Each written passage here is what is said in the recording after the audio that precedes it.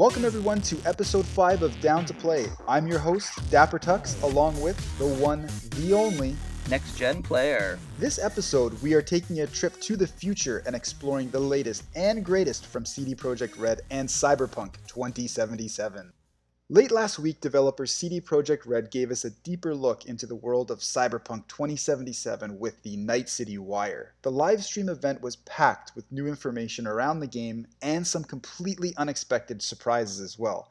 Personally, I love the event. I cannot wait until the game drops. You can imagine my surprise when we got a look at a brand new story trailer. We got a ton of tidbits around the open world, characters, story, and gameplay. Playing as V, the main protagonist, there's a big heist to steal a biochip that gives the host a fountain of cybernetic youth. Things get complicated as you try to steal the chip from the Arasaka Megacorp, and then everything goes sideways, and we get to see some pretty wild graphics and, things kick off, hand-to-hand combat, car chases, all that fun Hollywood-style stuff. So I did find that from this story trailer, it was a lot more action-oriented than in the past. Things were a little bit more about character development, where this I just found was just straight up action, which was pretty exciting for me. I don't know, Paul, what did you think? I mean, I've always been interested in this game ever since it got announced something like, 7.5 years ago? I think it was. Yeah. But yeah, I mean, I got to be fully transparent. I'm not super familiar with the Cyberpunk.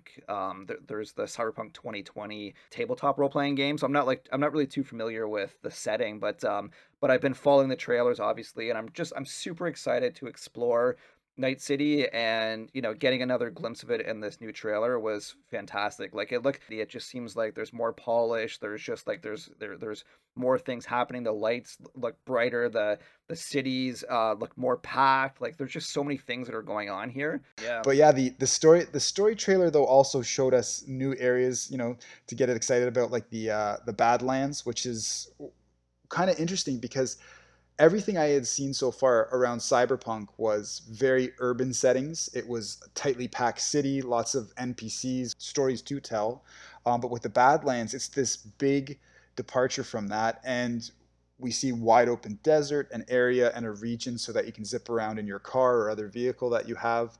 It was a big departure, I would say, from what we've seen before. What are your thoughts so far on seeing the Badlands? So I think I was joking about this earlier, but I think I've heard the name Badlands in games 100 times. It's giving me flashbacks of like, say, Mad Max or Rage. I swear I've been there before. I feel like I've been there, but I mean, it looks really cool. I like driving around in games, and that the Badlands looked really awesome. What I thought was actually the most interesting, and one of the things I'm just really excited to explore in this game, is that it seems like every district has its own mob or group. They mentioned in this trailer that the Badlands is going to have the Nomads. I don't really know much about the Nomads, but I'm excited to find out who they are, like their personalities. Do they have a leader? What do they do? So yeah, I'm just I'm really excited. And the other thing that I thought was interesting too is that it seems like the Badlands actually surrounds Night City. So is that where I can quickly get from point A to point B, right? Just sort of exit Yeah, exit yeah. the city and drive around Well, circumference. one cool thing I heard is that there is going to be, like, as you're driving around, there will be radio stations as well too, so you can tune into, I don't even know what in 2077 they will have for radio, maybe like Sirius XM XXL, I don't know, but they'll probably have some really cool backstories, or they'll have cool ways to fill in the player about some backstories or breaking news within the city. I'm sure, as you're zipping from point to point going through the Badlands. But you're right, there's a lot, there's a lot to sort of be had there in terms of developing more of the stories. I think for me, I'm most excited about having a spot to take the incredible looking vehicles I've seen so far and just go ripping down a straight through a desert. So it's a lot of the autos that we've seen so far look like this mix of American muscle car meets, again, 2077. So it's going to be pretty wild to just be able to zip around there. I was also reading that CD Projekt Red intentionally designed the Badlands so that even if you are dead set on staying within the city, there will be missions that are going to pull you out into the Badlands and the surrounding area. I'm super excited for side missions. I know that's a weird thing to say, but even in The Witcher, you'd think, oh man, side mission, this is just going to be busy work. But CD Projekt Red, they have the best side missions. I remember playing Destiny at first, and Destiny is very light on story. So I was playing Destiny at the time I was playing The Witcher 3. And I did one side mission in The Witcher 3, and it was like 2 to 3 parts, and I found it had more story in that single side mission than all of Destiny. And it's not to slag Destiny, but it is just to say that, like, if you're looking for story, you always are going to get it in spades when it comes to CD Projekt Red. With Cyberpunk 2077, that's the thing I'm most excited about. Another big surprise from the live stream was a shock announcement of an anime series coming to Netflix in 2022. So CD Projekt Red must have been encouraged by the success of the Witcher live action series and brought Cyberpunk into the fold, which I'm super excited about. Witcher on Netflix, I loved it. I know a lot of people weren't too sure about it because it would bounce back and forth with the timelines of the game, but I loved it. And to also hear that the Japan-based animation company Studio Trigger will helm the project, I'm really psyched for this. Another really interesting part is the fact that the game's coming out this November, but they're planning almost a roadmap of content for this outside of the game to 2022. What are your thoughts on what you've seen so far from the anime series? I thought it was really interesting because last September I went to Tokyo Game Show and Cyberpunk actually had a very big booth, probably one of the biggest booth at Tokyo Game Show. And I was kind of wondering, like, why would they have such? Because even at E3, there was no booth. They just had this private room where they were demonstrating, and there was a lot of hype and a lot of attention going on at Tokyo Game Show last year. But now I understand.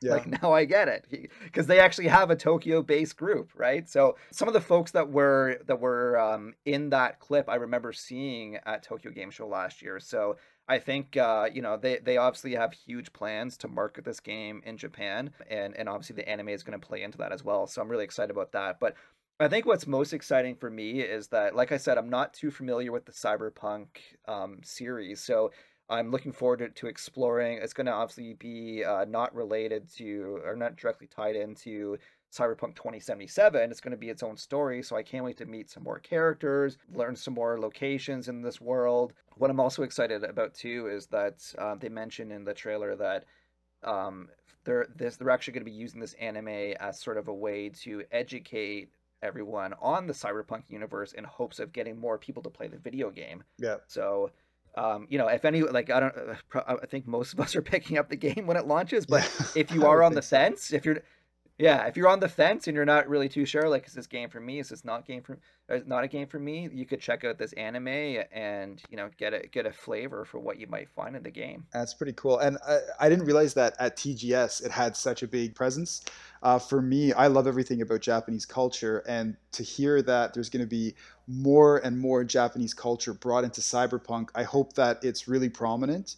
And I'm interested to see how they bring it into, again, Cyberpunk 2077 is based in a futuristic Los Angeles. So it'll be great to see the American influence and other influences around the world. But to hear that a big Japanese influence is coming into the series, I'm excited to see what aspects of Japanese culture are injected into the game. Yeah, well, one thing too that I was doing a little bit of research on Cyberpunk, and they actually there's like a little Tokyo district, right? So Night City has 6 different districts. From what I understand, one of the districts is going to be a little Tokyo. I'm really excited about that. I can't. Hopefully, there's like sushi bars I can go to, and like you know, I just love the neon signs of Japan and Tokyo. So like, I hope it's just like it just overwhelms me with all these bright lights everywhere.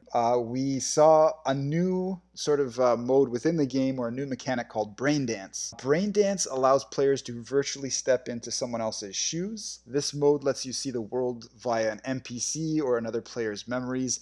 It's going to be great, I'm sure, for backstory, reliving their experiences, and exploring virtual surroundings. I don't think it's new by any means. I think it's going to be interesting to see it in Cyberpunk 2077, but I think other game franchises like Batman Arkham series had this via detective mode, as well as Detroit on the PS4. But again, essentially, this augmented reality interface lets you piece together a character's backstory by recovering their recording implant within the cyberpunk universe.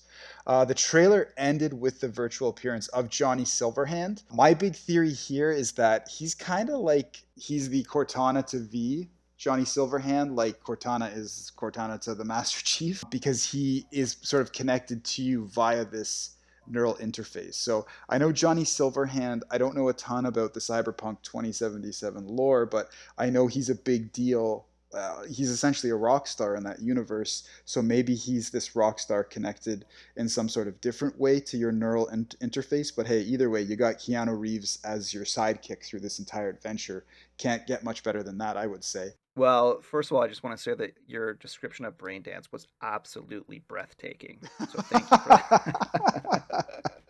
No, you're breathtaking. We thought we were gonna avoid that, but not this time. So Brain Dance looked really cool, really interesting.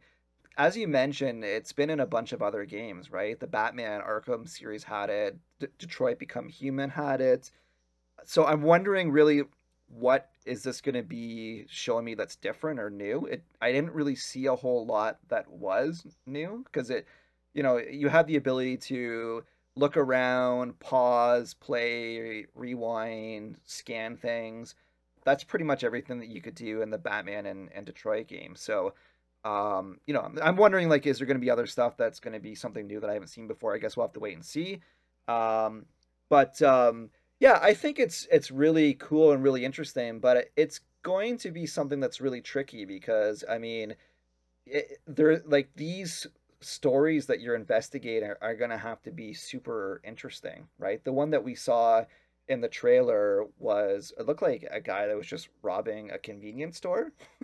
Yeah. So, I don't know how interesting they're going to be if they're all like that, but it seems like they talked about afterwards that they're going to be like these brain dance flashbacks that you're going to get are going to revolve around like the different factions, and they talked about like corporations and religion and a whole bunch of other things like that. So if I get a like sneak peek into like some crazy cultist religion ceremony that's going on, that would be a little bit more interesting to me than robbing a convenience store. So hopefully there's going to be a lot of really cool stuff like that. So I'm just really curious.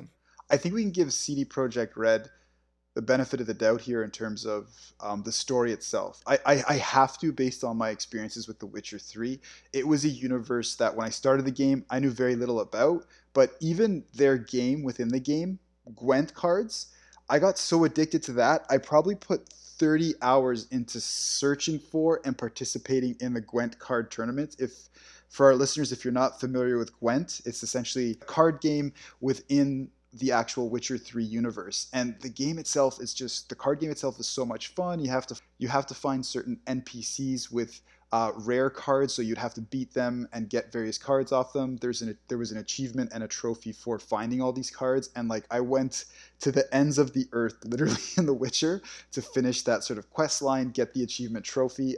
But yeah, like in terms of just the rich side stories and side missions and fun little things like Gwent, I wonder what the cyberpunk equivalent will be. So I think if they bring in something like Brain Dance, or if anyone out there has the ability to make it something incredibly interesting, it's going to be CD Projekt Red. So I'm pretty psyched for that. Another really cool piece of information coming out of the CityWire was the fact that Cyberpunk 2077, we know it's been delayed. It's coming out November the 19th, 2020. Hopefully, fingers crossed that that comes to pass.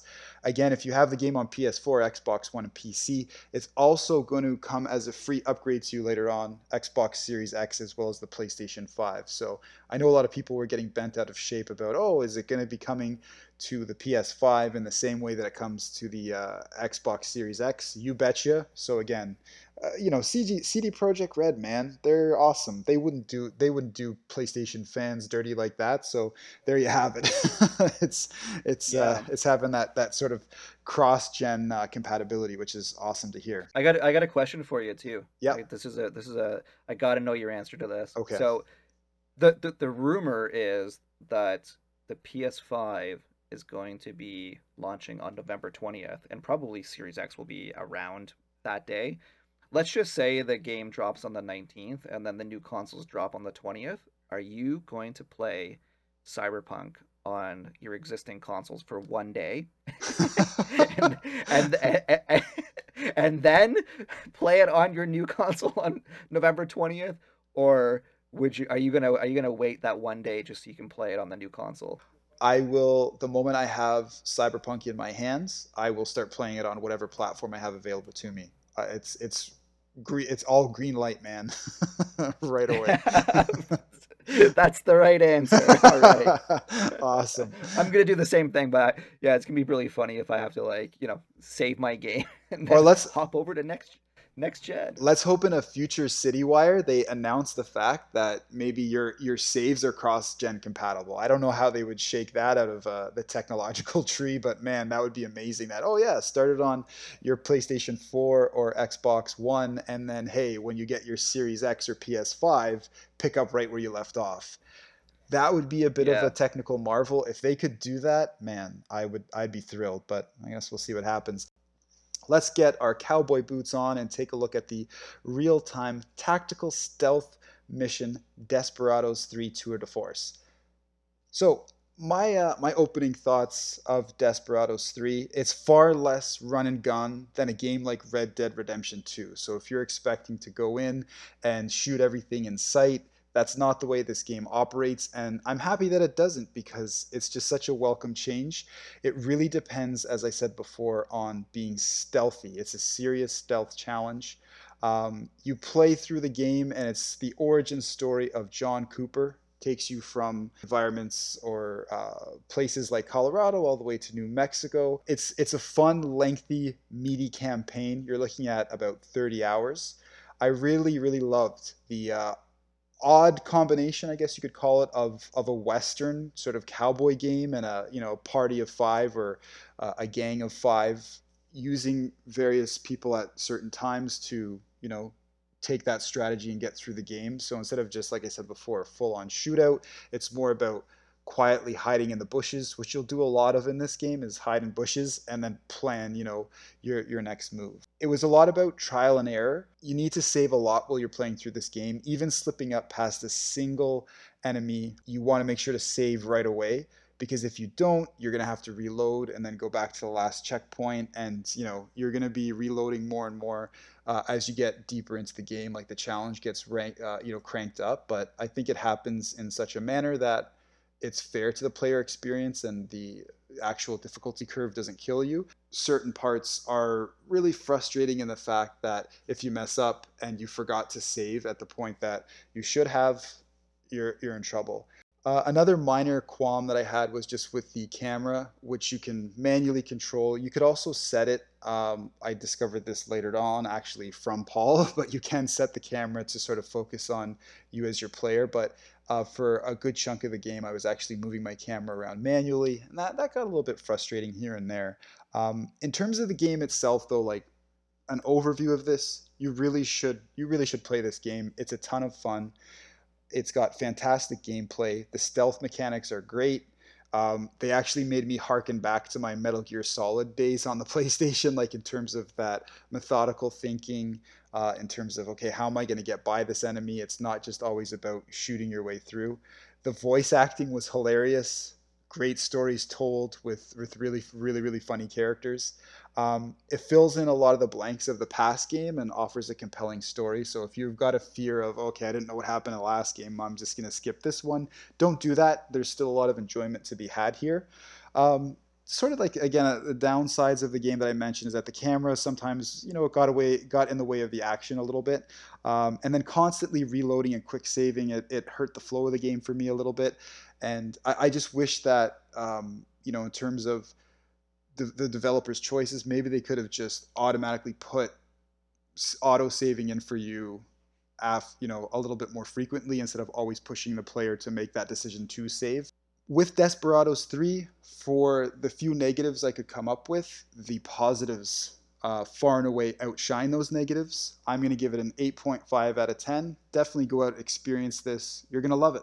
Paul, what are your thoughts on Desperados 3? I love the genre, the real-time tactics. I've been a huge fan of XCOM since day one, and I was really excited to give this game a try. Plus, I like the Wild West scene. I mean, who doesn't like classic, Clint Eastwood flicks or like Hang 'em High or games like Red Dead Redemption 2? So it's just like it's a really cool, moment in time, and I was excited to jump into it. And the one thing that that really stood out for me in this game, it has to be the characters. I mean, I thought the characters were really well done. The voice acting was great. What I was most surprised about with this game is that to me it's almost like half comedy. Like it's the characters have Totally. funny lines, and there's hilarious things that happen. Each of the characters have special abilities, right? And the special abilities are so funny. Like there's one like Hector Mendoza. He like his Yeah. special move is he's got this bear trap, but he calls it Bianca, right? So he's just like he's like, come see Bianca, right? And I'm just like, he's always saying, and the characters are like, I remember there was like one moment where one of the characters, I think it was John Cooper, the main protagonist, he was just like, he's like, why do you call your bear trap Bianca? Like, how did you name it Bianca, right? So it's just really funny. And then there's another character that you get like relatively early in the game, which is Kate O'Hara, and she flirts. Like her special ability is to go up to an enemy and start flirting, right? And it distracts the guy so that Yeah. his cone of vision focuses on her, so your other character can just sneak on by, right?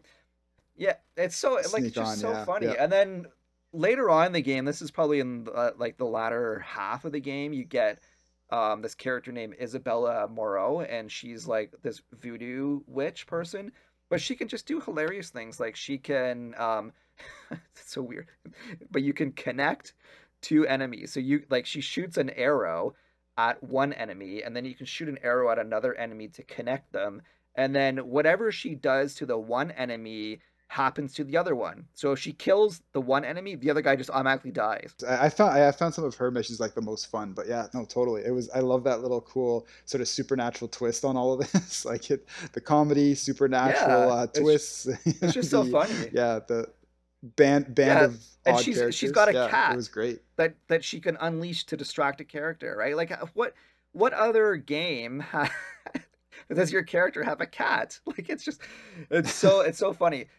Yeah. Yeah, so I really like that aspect of it. But what I thought was really good about this game, and probably my favorite feature of it, was just the fact that every level just had so many different ways to complete it, right? Like you can go in there and you can be stealthy, right? You can have nobody spot you. You can silently kill people. You can hide their bodies in bushes so that nobody can run into them. But you can also like you can be ruthless too. Like some of the characters have guns, so you can just shoot people, and you can even have fun with the environment. Like some of the levels have rocks that you can push to smush people, that you can drop crates on them. Yeah, and I enjoyed that aspect a lot more. And I found I was constantly trying to go the stealth based route. Like I know there was ways there are ways that that you can go loud or forced to go loud, but I really did like trying to like figure out, okay, how can I get through this with least amount of noise possible. So I enjoyed having so many options in terms of how to achieve certain objectives. Yeah, and like there's like really funny stuff too. Like one time I remember there was a guy that was walking behind a horse, and then I threw a coin and I hit the horse and I startled the horse, and then Okay, he so kicked the guy. yeah. I don't really have a lot of complaints with the game. I mean, overall, I thought it was really good. I do really agree with you. The camera angle is kind of weird because it doesn't actually follow your character around, so you gotta move your character and you gotta move the camera, which was a bit annoying. But however, yeah, you can lock the camera into your character's position so that it moves with them, and that pretty much solved that problem. But the other one really is just the saving mechanism they have in the game. I just thought it was really strange. It kind of took me out of the experience sometimes, because I think the default is every 1 minute pop up shows on your screen just saying like, "Hey, like don't forget to manually save your game," right? Yeah. Which is kind of annoying because it takes up such big real estate on your screen, right? Yeah, it takes up like almost three quarters like that. I found that I was just like, oh, why not just save for me and let me keep rolling forward. I went into the options because it was so annoying, and you can change the time frequency of these pop-ups. So I changed it to I think somewhere around like 2 or 3 minutes, right? But even still, like it was still a little bit annoying. And the whole time I'm just thinking to myself,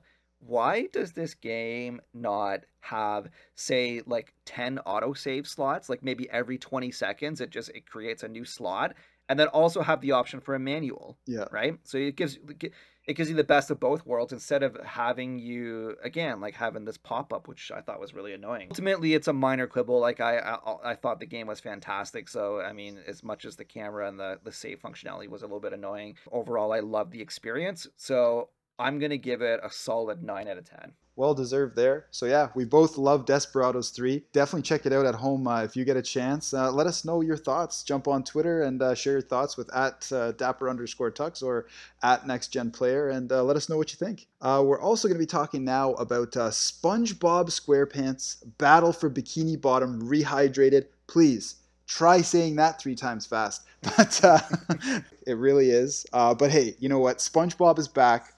Really love the super fun remake. It's what, over 15 years later now. Here we are. The game for me, it looked really great on my Xbox One X. So the graphics were silky smooth. I love the super neon environments. It was like playing through episode or a few episodes of SpongeBob SquarePants. I even loved in the intro, and I kind of freaked out a little bit. And Dapper Jr., my son, he didn't understand. But when when the actual theme song ends and he plays the flute on his nose, I was like, oh my god, he even plays the flute here on his nose. And my son was looking at me like, what, Dad, what's wrong with you? Family fun dialed up to a high level with this one. The controls were also fun. My one qualm is that after playing games like Crash Bandicoot Insane Trilogy and Spyro Reignited, my expectations for this and ironing out some of the, I guess you could say, bugs or some of the things that didn't work in 2003, I figured they'd be gone. But again, we still saw long load times, and I know they added things on like the multiplayer, but I did find that a little bit lacking. What I really would have loved to have seen is the time that it took to develop the new multiplayer mode and instead do a fully fledged co-op. I would have enjoyed that way more, to play online with someone, co-op, couch co-op with my son or with another family member. I know that would be way more of a gargantuan undertaking. Again, the multiplayer didn't really hit the spot for me, although it was fun here and there. 10-hour campaign, I enjoyed it, but again, I just felt so much more could have been done around voice acting, improving on the issues from the past. Things got a little bit redundant at times. It was all beautiful, fun, and magical to relive the sort of era that I played through with this game. But yeah, looking back at the game as a whole, like I said, the sights and sounds of classic SpongeBob were wonderful, great environments. I love the fact that you kind of play the game in just about any order that you wanted to. Absolutely big time family fun. Like my son, he's 6, he needed some help with some bosses, but it was fun doing that old school, like, okay, when I get my game over, you go play, and trading the controller back and forth that way was a lot of fun. Things that just really were minuses for me was it was sad to not have all the original voice cast there. Like Mr. Krabs' original voice actor wasn't there. That made me a little bit sad. I'm a huge SpongeBob fan, so it would have been nice to have all the voice actors, original voice actors included. I also didn't enjoy the trek to swap characters. I do feel that could have been something that they fixed, in terms of, instead of having to trek back to bus stops and the taxi stops, maybe just having a button that just lets you hot swap characters. You have to go back about halfway through the level, I felt like, sometimes, to swap out a character. And the boss battles themselves too, there was a little bit of lack of variety. It was always the same, like, hey, hit this boss 3 times, then you get to move on. But for family fun, it was great. The nostalgia of SpongeBob, the original game, really was fantastic too. But I would give this one a 7 out of 10. Again, a good score. I do feel you should play the game, just going in with the understanding that it's a very, very pretty looking, I guess you'd call it, port, and not a full-fledged remake like something like Crash Bandicoot Insane Trilogy or Spyro Reignited. But otherwise, a fun experience, a great fun family summer experience with SpongeBob. We haven't decided yet in our duo here who's SpongeBob or who's Patrick. But anyhow, Paul, what were Sure. your thoughts on SpongeBob Rehydrated? It was great to play this game again. It's been, I think, 17 years since I played the original game, so really cool to jump back in and relive the memories. And obviously, SpongeBob I love, and So I was really excited about that. I agree with most of your points. I mean, the graphics were the biggest improvement from the original game. Like, there's a shiny new coat of paint on everything. Bikini Bottom looks great. All of the different worlds that you visit, they all look really great. The thing that was kind of jarring for me is that the gameplay doesn't seem like it's really been that enhanced. I think there was a few minor things here and there that I noticed, but it like fundamentally plays the same as what it does back in 2003, and that's not necessarily a good thing. Like, gameplay has improved a lot. So I understand there's always this balance and this challenge being a developer. Like, are we going to improve things? Are we going to, be faithful to the original? I think what you said with the Insane trilogy and Spyro Reignited, that's like the gold standard for doing one of these. And I think that there's certain ways that they could have improved the gameplay. I thought that the jumping wasn't as tight as what most modern games would have. I had some challenges too, like the SpongeBob has that like bubble tornado that you can shoot, and like the camera. I mean, I obviously I beat the game and didn't really have like too big of a problem beating the levels, but it was just kind of annoying because sometimes I would have to like shoot the torpedo out twice or three times to hit this one red button, and it was mainly just because it was so hard to turn it. Like, it's like I'm like, come on, Bubble Rocket, like turn the camera, damn it. Yeah, and like the bus stop issues that you mentioned, geez, that was annoying. Like, I actually understand why they did that. It's because so they would make you become a certain character, right? And then like there would be one spot where you'd have to be SpongeBob, and then he would have to ricochet off the walls, like with the wall jumping, to get to the very top. And then a cutscene would happen, and then that way, they only had to record the SpongeBob lines, right? Because like you were forced to be SpongeBob to make it to this new section of that level. But if you could just, swap at any time, then I could just switch to Patrick when I'm at the very top, and then they'd have to change the whole cutscene to be, for both of them. So I totally get it. Like, there's reasons why you have to go to the bus stops, but it's super annoying. I remember there was one of the later levels. I'm trying to think. It might have been, geez, what was it, like Kelp Forest? I think it was Kelp Forest. But there's one level where I actually had to go to the next area of that spot. So I had to go through a loading screen, and the bus stop was on the other side. But then I had to actually go back to the original one that I was in because I had to use that was it was Sandy that I had to turn into, right? Yeah. And I'm just like, come on, man, why would you put a bus stop between a loading screen? Like, I just wasted 15 seconds, 20 seconds, right? And it's like that just kind of adds up because I've done that. Like you said, there were certain levels where I had to backtrack 5 minutes or 3 minutes to get to the bus stop, and by the end of it, I'm just like, you know what? I probably spent a good half an hour in my 10-hour playthrough just going back to bus stops to switch characters, right? So I'm like, it's 2020, like we shouldn't be doing stuff like that. But again, I understand they're trying to be faithful to the original. But the one thing that I really like with this game is obviously the humor. The humor is just like it's off the charts if you like SpongeBob. There's even just the regular lines that the characters are saying, and they would say them over and over again, but no matter how many times I heard them, I was still laughing. Like, and I mean, like there's a lot of stuff to collect too. I'm around some like 90 spatulas and like 70 Patrick socks, so I'm probably gonna go back and see if I can 100% the game. But yeah, overall they had a lot of fun. The gameplay obviously is still from 2003. Graphics look phenomenal. I would say overall I'd give this game, I'd say about a 7.5 out of 10. All right, I think we both agree. Some great family fun in there. Just a little bit more to push it over the edge of remake greatness. That's all we have for you on this episode of Down to Play. I'm Dapper Tux. And I'm Next Gen Player. You can catch us on Twitter and Instagram at Dapper_Tux and at Next Gen Player. We are always down to play.